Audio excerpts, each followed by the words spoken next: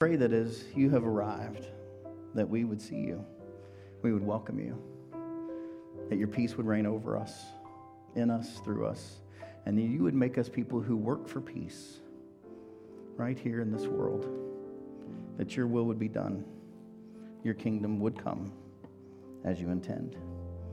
And we ask this in the mighty and wonderful name of Jesus, our Lord and Savior, and all who agree say, Amen. Amen. Our scripture lesson today is some of the most ancient scripture that we have. It is the first priestly blessing that we know of. It goes all the way back to Aaron and Moses, some 1,300 years before Christ, at least. And so this is the blessing that you may have learned at UMYF, if you're old enough to remember United Methodist Youth Fellowship. Or maybe you've heard me pray this over your child on the first day of their life. But this is the blessing that comes from God for all of God's people, and let's share in it together. The Lord spoke to Moses, saying, "Speak to Aaron and his sons, saying, Thus you shall bless the Israelites. You shall say to them, The Lord bless you and keep you. The Lord make his face to shine upon you and be gracious to you. The Lord lift up his countenance upon you and give you peace." This is the word of the Lord. Thanks be to God. Amen. You may be seated. Let there be peace on earth. And let it begin with me, with you, with each of us. Let there be peace right here, right now, on the earth. The peace that was meant to be. With God as our Father, brothers and sisters, all are we. If you can help me out, JP. Let me walk with my brothers and sisters in perfect harmony. Let there be peace on earth. Let it begin with me. Let this be the moment now, right here in this place. With every step that I take, that you take, that we take together, let this be our solemn vow. To take each moment and live each moment in peace eternally. Let there be peace on earth. And let it begin with me, with you, with us, in this place, in your home, in your life. Friends, Christians around the world this week focus on peace on this second Sunday of Advent. So I invite you to take out your sermon notes and let's together invite God to bring peace on earth and let it begin with each of us here in this place. Well, first of all, I don't know if you've ever had a friend, when things are kind of off or you know they're having a hard time, you say, "How you doing?" And what do they say back to you? "It's all good." And you know what that means. It means it's not all good. It means there's something going on, but you're doing your best to be good anyway. Isn't that true? So the first thing that peace is not is that it's not denial. Will you say that with me? It is not denial. Right? We're not pretending that all is well with the world when it is not. My name is Mark Foster, by the way. I'm the senior founding pastor here, and I had knee surgery a month ago. All is not well with me. You just came to see if I would crash and burn. I know. I might, but I might not. So I'm going to do the best I can today. You all do the best you can today. But the first thing is we got to get honest about who we are and how we're doing, what's going on in our lives. That's the only way God helps us. No pretending. No pretending. And the prophet Jeremiah, he would say it like this: from the least to the greatest of them, everyone is greedy for unjust gain. Man, that seems, contemporary. And from prophet to priest, everyone deals falsely. They have treated the wound of my people carelessly, saying, read it with me, peace, peace, when there is no peace. Jeremiah says, no. We're not going to talk about this in ways that aren't true. Yes, we're searching for peace, but there are things that are still broken in this world. So here's the thing. If Jesus is the Prince of Peace and he comes in the middle of what I would consider one of the darkest times in all of human history, then peace cannot be the absence of conflict. Amen? Does it make sense? All right, so we're looking for peace in the midst of our struggle, in the midst of our conflict. And so if you come to The good news, according to Luke, which is my favorite. If you're going to read the Christmas story, I recommend Luke. It's a lot nicer than Matthew. It reads like this. And she, meaning Mary, gave birth to her firstborn son and wrapped him in bands of cloth and laid him in a manger because there was no place for them in the inn. And in that region there were shepherds living in the fields, keeping watch over their flock by night, some of the lowliest of lowest workers. Then an angel of the Lord stood before them, and the glory of the Lord shone around them, and they were, say it with me, terrified. I mean, I guess so. I mean, I hadn't seen anything like that. This is the host of army angels, right? I mean, this is a big deal. And so the angel says to them, what they always say, do not be afraid. For see, I am bringing you what kind of news? Good news of great joy for who? Now, Andy Stanley would say this. He says, a lot of people question whether Christianity is true. And the thing is, no author in their right mind in this context would have said this way. And he's right about that. Because if you're a tribal people and you're at war with other people, if you're a subjected people, as the Jews were to Rome, no one who's writing a story is going to say that this is for all people. Make sense? You would say it's for us over and against them. One of the ways we know that the good news of Jesus is true is the way it's written, because it's written for everyone. Read it with me again. Do not be afraid, for see, I am bringing you good news of great joy for all the people. Wow.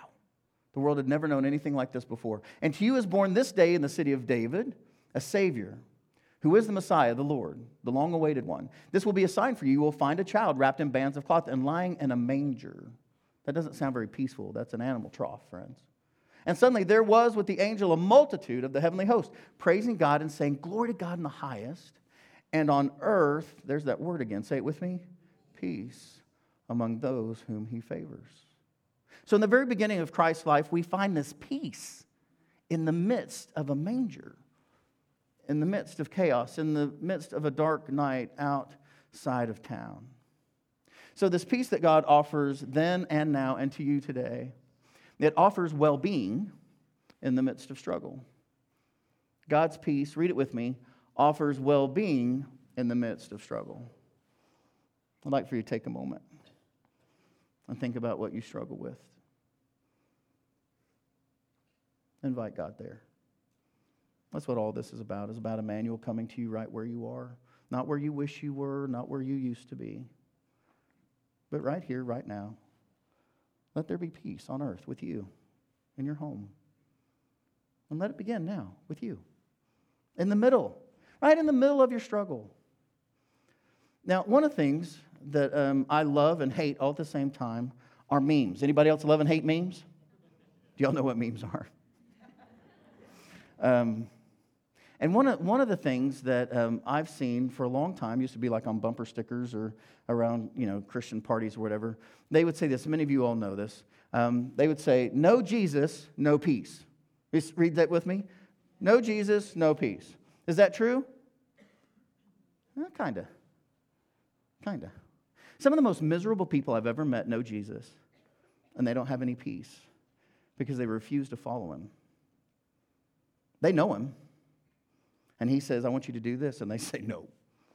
And they're miserable. They have no peace in their life. So we have to be really careful with these memes. If your entire faith is shrunk down to a meme, I think you've got some problems. I just do. I think we need to be deeper than that. There's another part that says no, N-O, Jesus, no peace. And there's a whole other piece we could do a whole sermon on about that too. Because certainly we're all going to come face to face with Jesus. But that doesn't mean that Jesus doesn't know everyone's address. And I've known some people that have had some really incredible peace in their life. They didn't know Jesus, but they knew his dad. And I think Jesus and his dad talk. And they had some pretty powerful time in their life. But anyway, don't write me notes and tell me I'm a heretic. We can talk about it privately offline. We'll get there. Okay? I believe in Jesus. That's why I do what I do. Okay? But we have to be careful with these platitudes, because knowing Jesus and knowing peace only works if you trust him and you obey him. When I was a little boy, we had a red hymnal, and we would sing, trust and obey, for there's no other way to be happy in Jesus than to trust and obey. Other Christians have said, well, just say a prayer and I'll be fine. That's not, no. Trust and obey. If you want to be happy, if you want some peace in your life. The other thing that I found is that if you really want peace, you got to have people. You got to have your people. You need a community. David Brooks, in his work that I've talked about before, Second Mountain, he says this: community is connection based on mutual affection. Now, this is an important distinction that he makes, because not every church, not every group that you're part of is community. Some will tempt you with tribalism, and tribalism is actually the opposite of community. Tribalism is connection based on mutual hatred. We'll have none of that around here. We're a community. We're not tribe. And it's important that we make the distinction, because there's no peace in tribe, right? If you've ever been a part of a tribe, right, maybe a football team is like a tribe. You hate the other people, or at least for the 90 minutes or whatever it is. Maybe you've been a group where you've really been focused on some other folks that aren't doing what you think is right. Have you ever had any peace in that season of your life?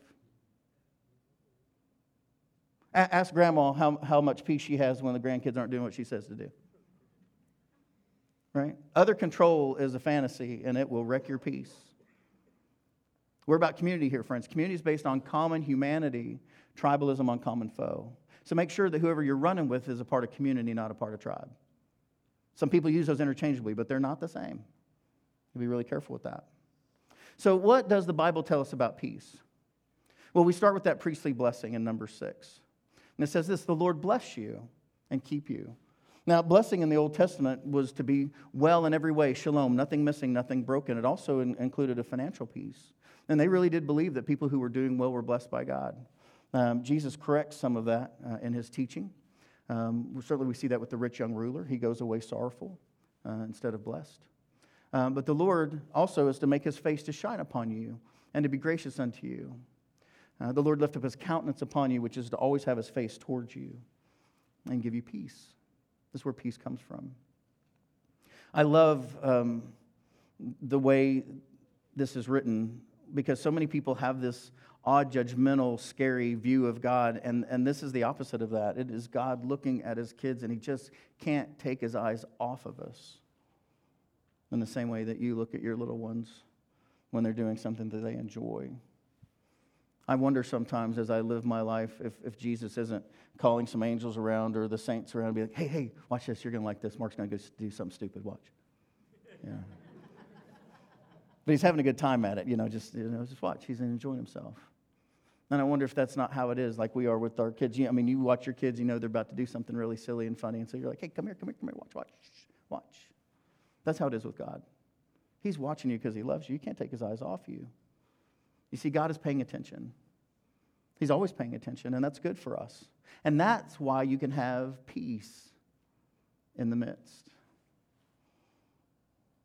Peace in the midst. My grandfather died when I was really young. But one of the things I loved about my granddad, my dad's side, was whenever I was playing with the bigger cousins, he was always watching. And right before I ever took it really bad, like on the head or thrown in the rose bushes, grandfather would kind of intervene and be like, hey, come here, Mark. And he would save me from the older cousins. And that's how it is with God. He's always watching. And even when it seems perilous, sometimes, and you've had this in your life if you've walked with the Lord long at all, every once in a while he just kind of lifts you up and gets you out of a hard spot. Now, in the New Testament, Jesus promises something I think is even greater. We have the Holy Spirit.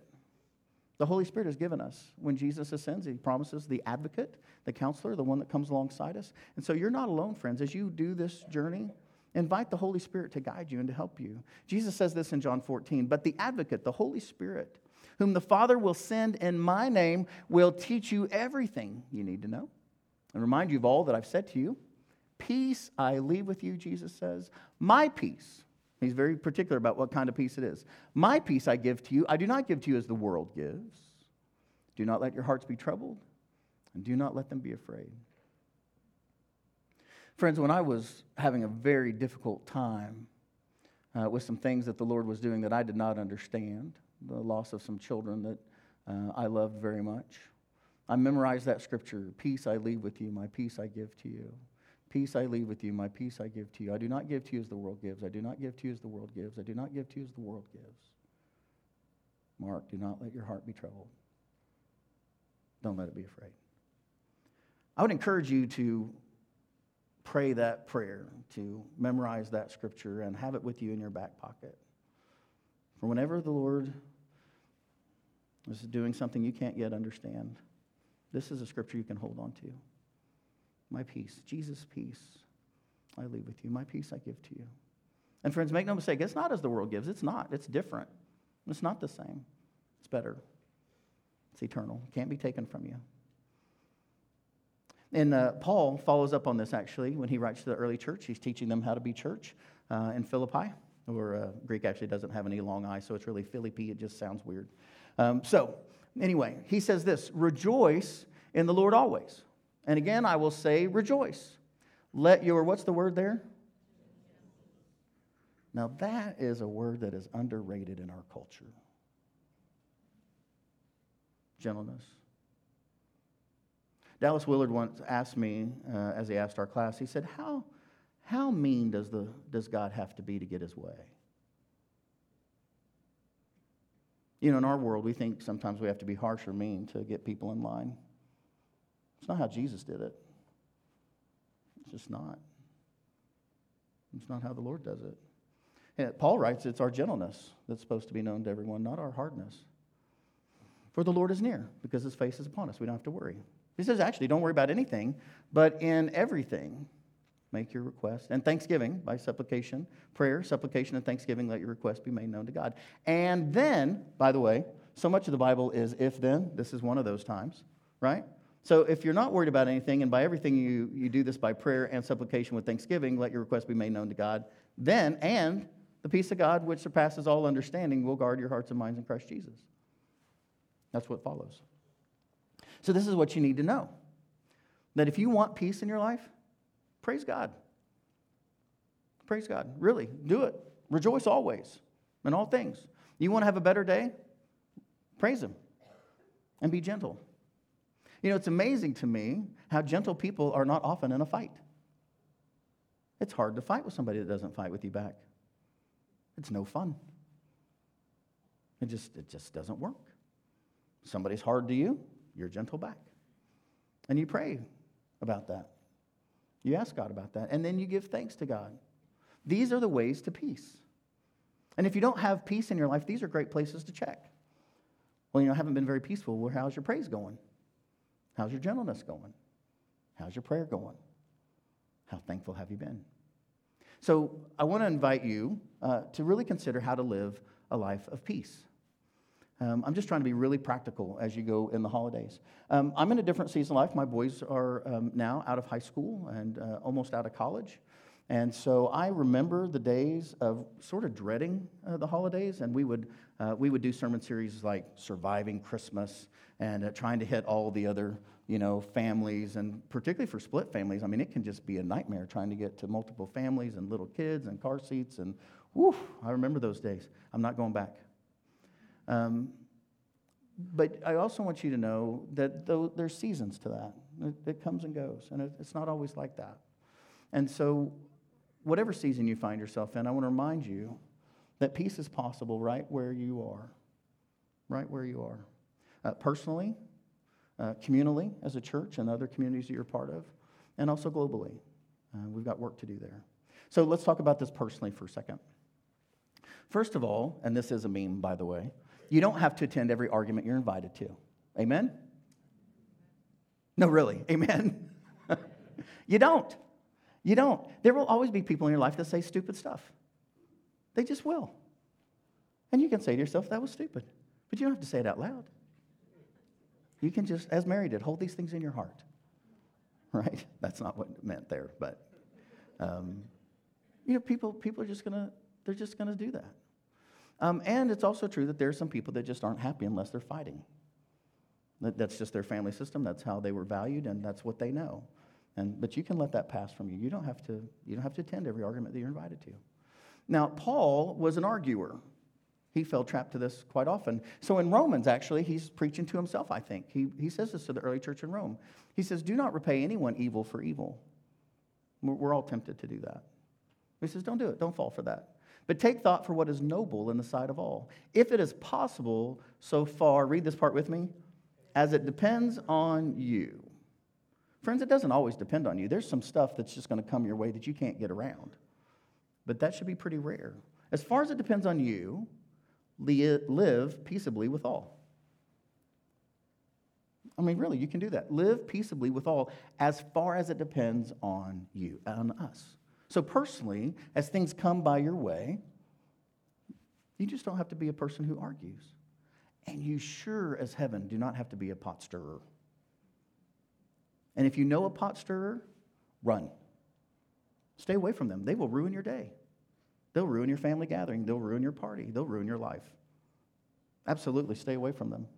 Pray for them, bless them, help them, but do not live and hang out with a pot stirrer because they're going to bring that argument to you daily. You just have to say, I mean, the Scripture is full of the problems of gossip and divisiveness and party spirit. So as far as it depends on you, as far as it depends on us, as far as it depends on you and your family, we are to be people of peace, regardless of who else might be around. Because, and I didn't make this up, but it is true, it is never wrong to do the right thing. Paul writes it as the noble thing. But you can always do the next right thing because it's about your character and about Christ living in you. Right? That's what we know about the Scripture, that Christ lives in you and you live in Christ and Christ is hidden in God. And so we live according to him. So Paul, again, to the early church in Rome, he says, no. Even if your enemies are hungry, what do? You feed them. And if they are thirsty, what do? You give them something to drink. Do not be overcome by evil, but read it with me, overcome evil with good. Is that easy to do? No, that's super hard to do. But it might just save your bacon. If you read the Bible in other parts, it's going to say things like, those who live by the sword perish by the sword. Is that true? Yes, that's true. Your gentleness is to be known by everyone. And when evil comes your way, you either let it pass or you bless them. And if your enemies are bad to you, you feed them. And if they're thirsty, you give them something to drink. Because the only way the life of this world is transformed is by people paying back hate with love. It's the only way the world changes. So to the people in Colossae, Paul writes, set your mind on things above. Because you're never going to get that done looking on the things of earth. You're just not. You look on things of earth, you're going to get panicked and anxiety. So Paul says this, again, to a different early church that he had started. So if you have been raised with Christ, and you have, seek the things that are where? Right, because that's where Christ is, seated at the right hand of God. Set your mind on things that are where? Above. Not on things that are on earth. For you have died, right? When we give our life to Christ, our life is over. You do know that, right? When you give your life to God, your life ends, and a new life begins with Jesus living inside of you. Your life is hidden with Christ in God. That's what he says. So many of the things that are true for you personally are also true for us as a community. And here's the thing. People tell me they want peace, but they won't forgive. And peace and unforgiveness cannot coexist. So if you feel like you're doing your dead level best, but you don't have any peace in your life, I would invite you to do something very hard. And that is to ask God to reveal to you if there is any unforgiveness in your soul anywhere. And ask him to help you root it out, to be brave, to get past it, to let it go, to untie yourself from that pain. And have some peace in your life. Because it just doesn't work for you to ask God for peace when you won't forgive another one of his kids. I mean, it really is like going to your mom and dad when you've been beaten on your sister or your brother. And you're like, hey, do something really awesome and peaceful for me while you're punching out your sibling. And God's like, no. You got to stop that if you want peace in your life. Because that's just going to breed more chaos. At some point, you have to stop and forgive. And this is where I find a lot of people get stuck. Because a lot of bad stuff happens to a lot of people. Actually, bad stuff happens to all people. But here's the truth of it, and it's the truth that sets you free, and that is this, that peace and forgiveness go together. They go together. And until you forgive, you're not going to have real peace in your life. They just go together. And here's the good news. And here's the thing. You think, well, you don't know. I mean, you just don't know what's happened to me. That is true. I do not. But I do know what happened to the one we say we follow. It was on a cross very much like the one we have behind us. And as he hung there, bleeding and dying, he had two thieves on either side of him. And one asked to be forgiven, and he said, yeah. He says, actually, you'll be with me in paradise today. And then he says something that the world still doesn't understand and can't even get our minds around. He says from the cross, Father, what's the word? Forgive them. Forgive them. They don't know what they're doing. Forgive them. And there's peace that comes to earth. At Christmas and at the cross and in the resurrection, peace because of Christ. And that power is available to you. You can do it because Christ can do it in and through you. So Paul continues to the early church. He says this, bear with one another. Really, you can bear with one another. And if anyone has a complaint against another, forgive them. Forgive each other, just as the Lord has forgiven you. Oh, there it is. Why do we forgive? Because Christ first forgave us. We have the power to do that now. It's possible. So you also must forgive. This is not an optional piece, friends. If you want peace in your life, it's not optional. Above all, clothe yourselves with love, which binds everything together in perfect harmony, and let the peace of Christ rule in your hearts, to which indeed you were called in the one body. Again, community, not tribe. And be thankful. Be thankful, because God is with us. So, this is a lot of fun for me. Be thankful, because thankful people are peaceful people. Amen? Amen. Have you ever been with somebody who just thanked you for your presence in their life? They thanked you for the wisdom you've given them in their life. They thanked you for the way that they've been. And you think, oh, I just hate those people. No, it's great. It brings peace and joy, and it's wonderful. So communally, we want to be people. One of the things that I try to do is whenever I see someone, and I would recommend this to you, I try to think of something I can thank them for. And you know, the more you do it, the easier it is. Sometimes it's thank you for holding the door. Other times it's thank you for doing something really great. Thank you for supporting what we do here at the church. Thank you for the decorations. I mean, there's so many things to be thankful for. And it's just a great way to live, to be thankful. It brings peace in your life. But then there are some things that they're just so broken we don't know what to do. And they're beyond our normal reach. So globally, peace doesn't just happen, right? Something you have to work at. And so I want to invite us to take action. And I'm so pleased to tell you, I mean, this is just a thrill for me, that today, John Hurd and Greg Kiner of our church are placing our 25th water well. That's where you clap, yeah. 25th water well. Now, they don't do that alone. I mean, there are hundreds of people that have given to those wells and blessed those wells. There's a man by the name of Jaime Torres that we work with closely and have put in like 23 of the 25 wells with him. There are people in this room that started this about 10 years ago in El Salvador. It's a beautiful thing. But friends, those water wells don't place themselves. Somebody has to say that I'm going to give up something today so that something greater can happen tomorrow in places like Guatemala, where I think, in my mind, probably more than 100,000 people have been affected because of our work in this little church. When you think about the thousands and thousands of people that Lifetime Wells will bless and benefit. This time last year, Reverend Brandon was kind enough to help me figure out how to get to Tijuana for the home of migrant youth. There's Brandon and Euro Gonzalez.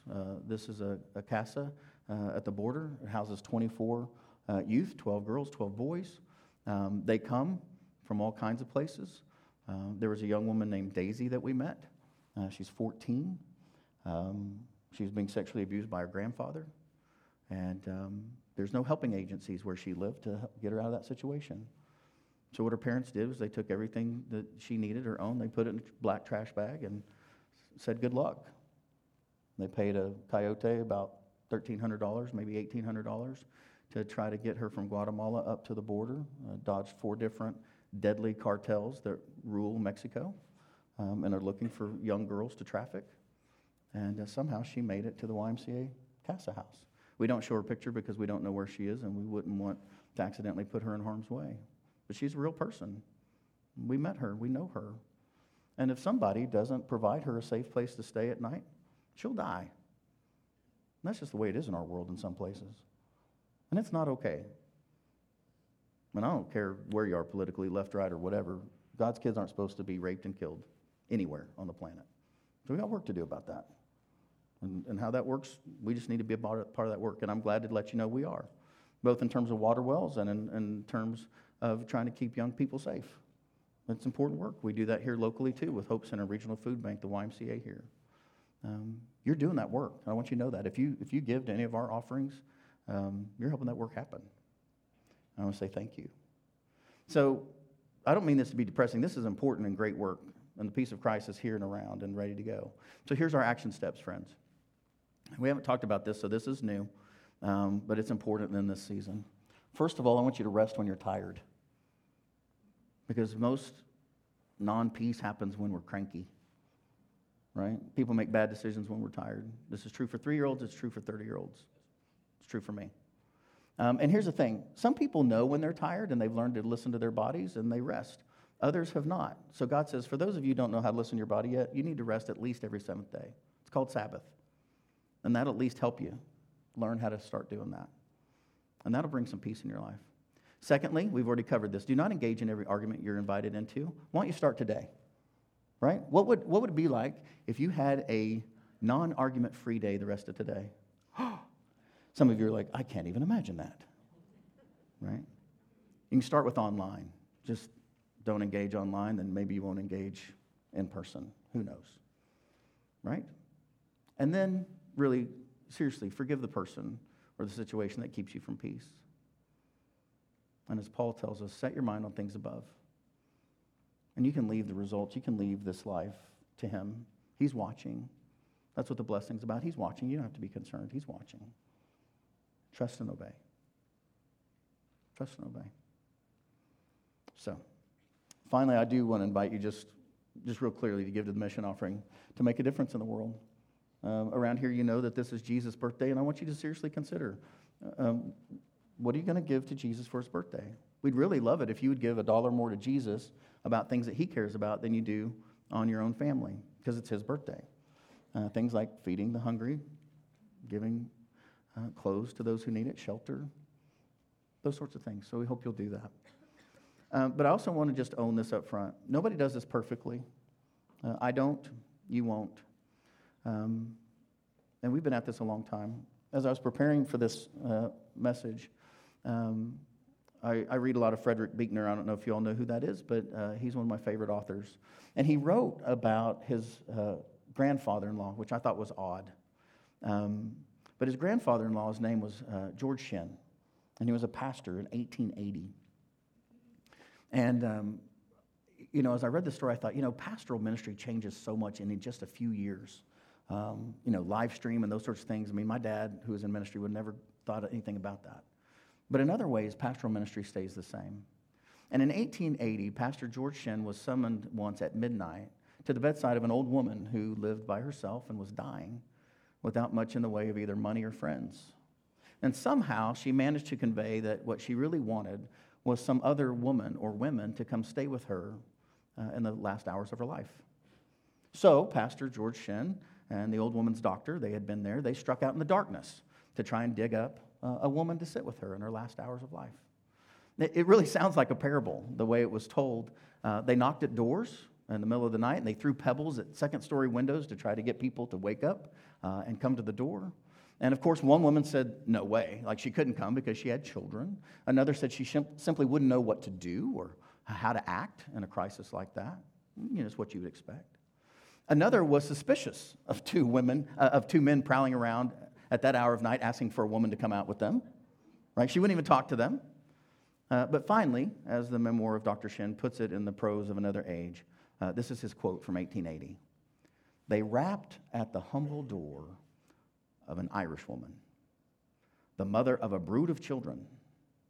She put her head out the window. "Who's there?" she said. "And what can you want at this time of night?" They tell her the situation. Her warm Irish heart cannot resist.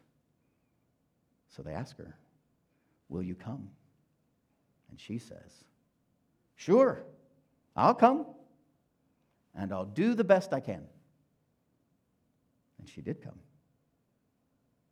The account ends. She did the best she could. That's all Christ asks of us. That we do the best we can. Let there be peace on earth. And let it begin with me, with you, with us, right here, right now. In Jesus' name. Amen. Amen. Let's pray. Lord God, we thank you that you're with us. We thank you that you hear us. And we do beg and beseech thee, Lord, that you would come. You would help us. Give us the courage and the grace and the power to forgive, to live at peace, to let go, to know that you're watching, and receive and bask in the glory that is your light and love around us and over your children. We pray for Greg and for John and for Jaime and for everyone working for your good around the world. We pray for Uriel and the kids. We pray that you would save your people again this day. And that you would put us again on our knees to pray the prayer that you've taught us to pray, saying, Our Father, who art in heaven, hallowed be thy name. Thy kingdom come, thy will be done, on earth as it is in heaven. Give us this day our daily bread, and forgive us our trespasses, as we forgive those who trespass against us. And lead us not into temptation, but deliver us from evil. For thine is the kingdom, and the power, and the glory forever.